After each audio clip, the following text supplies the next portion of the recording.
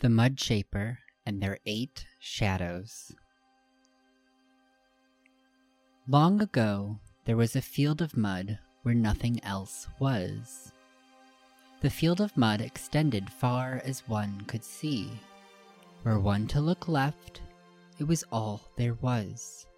Should one look right, it was all there was as well. However, one day, a little mud person emerged from the mud. At first they loved the mud and spent each day rolling in it, full of pleasure. Soon, however, they became very lonely, for it was true that in each direction, mud was all to see. But mud, they thought. Surely mud could be used for something to ease my pains. So quickly, they went to work. They began moving and lifting the mud until 8 mounds began to form. And then they kept on working. They worked the mounds of clay until each one began to form a little doll, to which they exclaimed, "That's it! I shall make myself some companions," and then placed them out to dry. As the dolls sat to dry in the sun, their shadows began to draw longer and longer until they reached the place where the mud field ends. And that is how the 8 shadows slipped out of their places at the foot of the dolls. And when the shadows slipped out, they turned to see the dolls, sitting to dry in the sun in the field of mud, and they began to watch. The next day, the Mudshaper came to see their 8 companions. The dolls filled the Mudshaper with so much joy, and so they again began to work. They worked the mud to form the mounds, and worked the mounds to form the dolls, which were each set out to dry. There were many, many days of this that followed, as the field of mud began to change.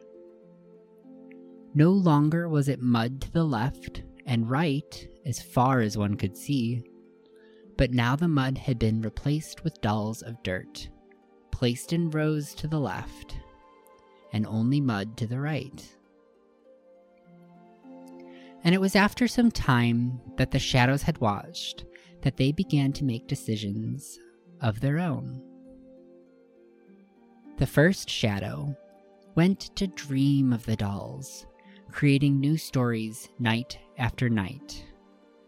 While lovely and happy at first, they thought happiness to be so simple, and so each one now was more sad than before, and soon it was only sadness that drove them to dream.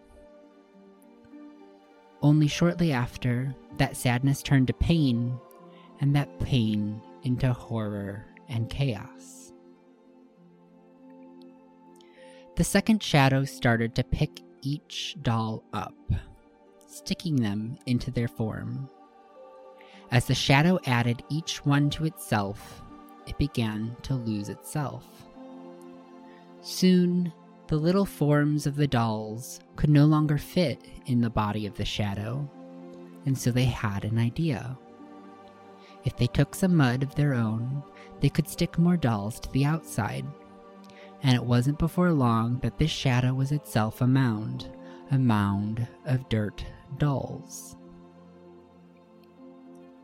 The third shadow hated the dolls and sought to punish them for their existence. Each punishment was more sinister than the previous, until they figured out the worst one of all. The dolls could be their own pain. And so the shadow breathed a whisper into their little heads.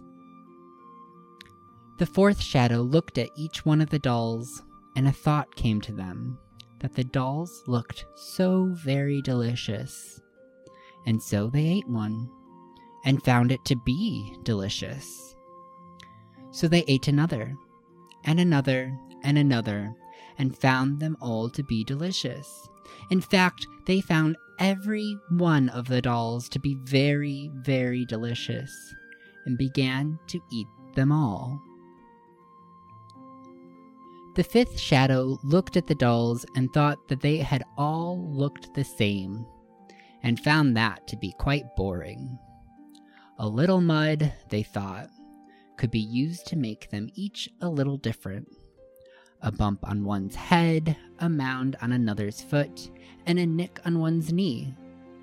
But with so many dolls, soon the changes had to be more dramatic, so as they were different from all the ones that came before. It wasn't before long the shadow was melding the dolls so much that they were no longer dolls at all, but twisted forms of little reason at all. The sixth shadow wondered what was inside, and tore the dolls asunder, finding in each one a little stone. So pretty, they thought, and so they took the stones to keep them. The seventh doll made them into puppets and placed them on a little stage, each time a new act to play, but always at the command of the shadow. This brought them much joy, and so they kept inventing new ways for the puppets to play. No one knows what happened to the forgotten one. It wasn't before long that the Mudshaper noticed the destruction of their dolls, and began to make the dolls faster, afraid they would again be lonely. Faster and faster they worked, until they reached the edge of the field, the place where the mud ended, and they turned around to look.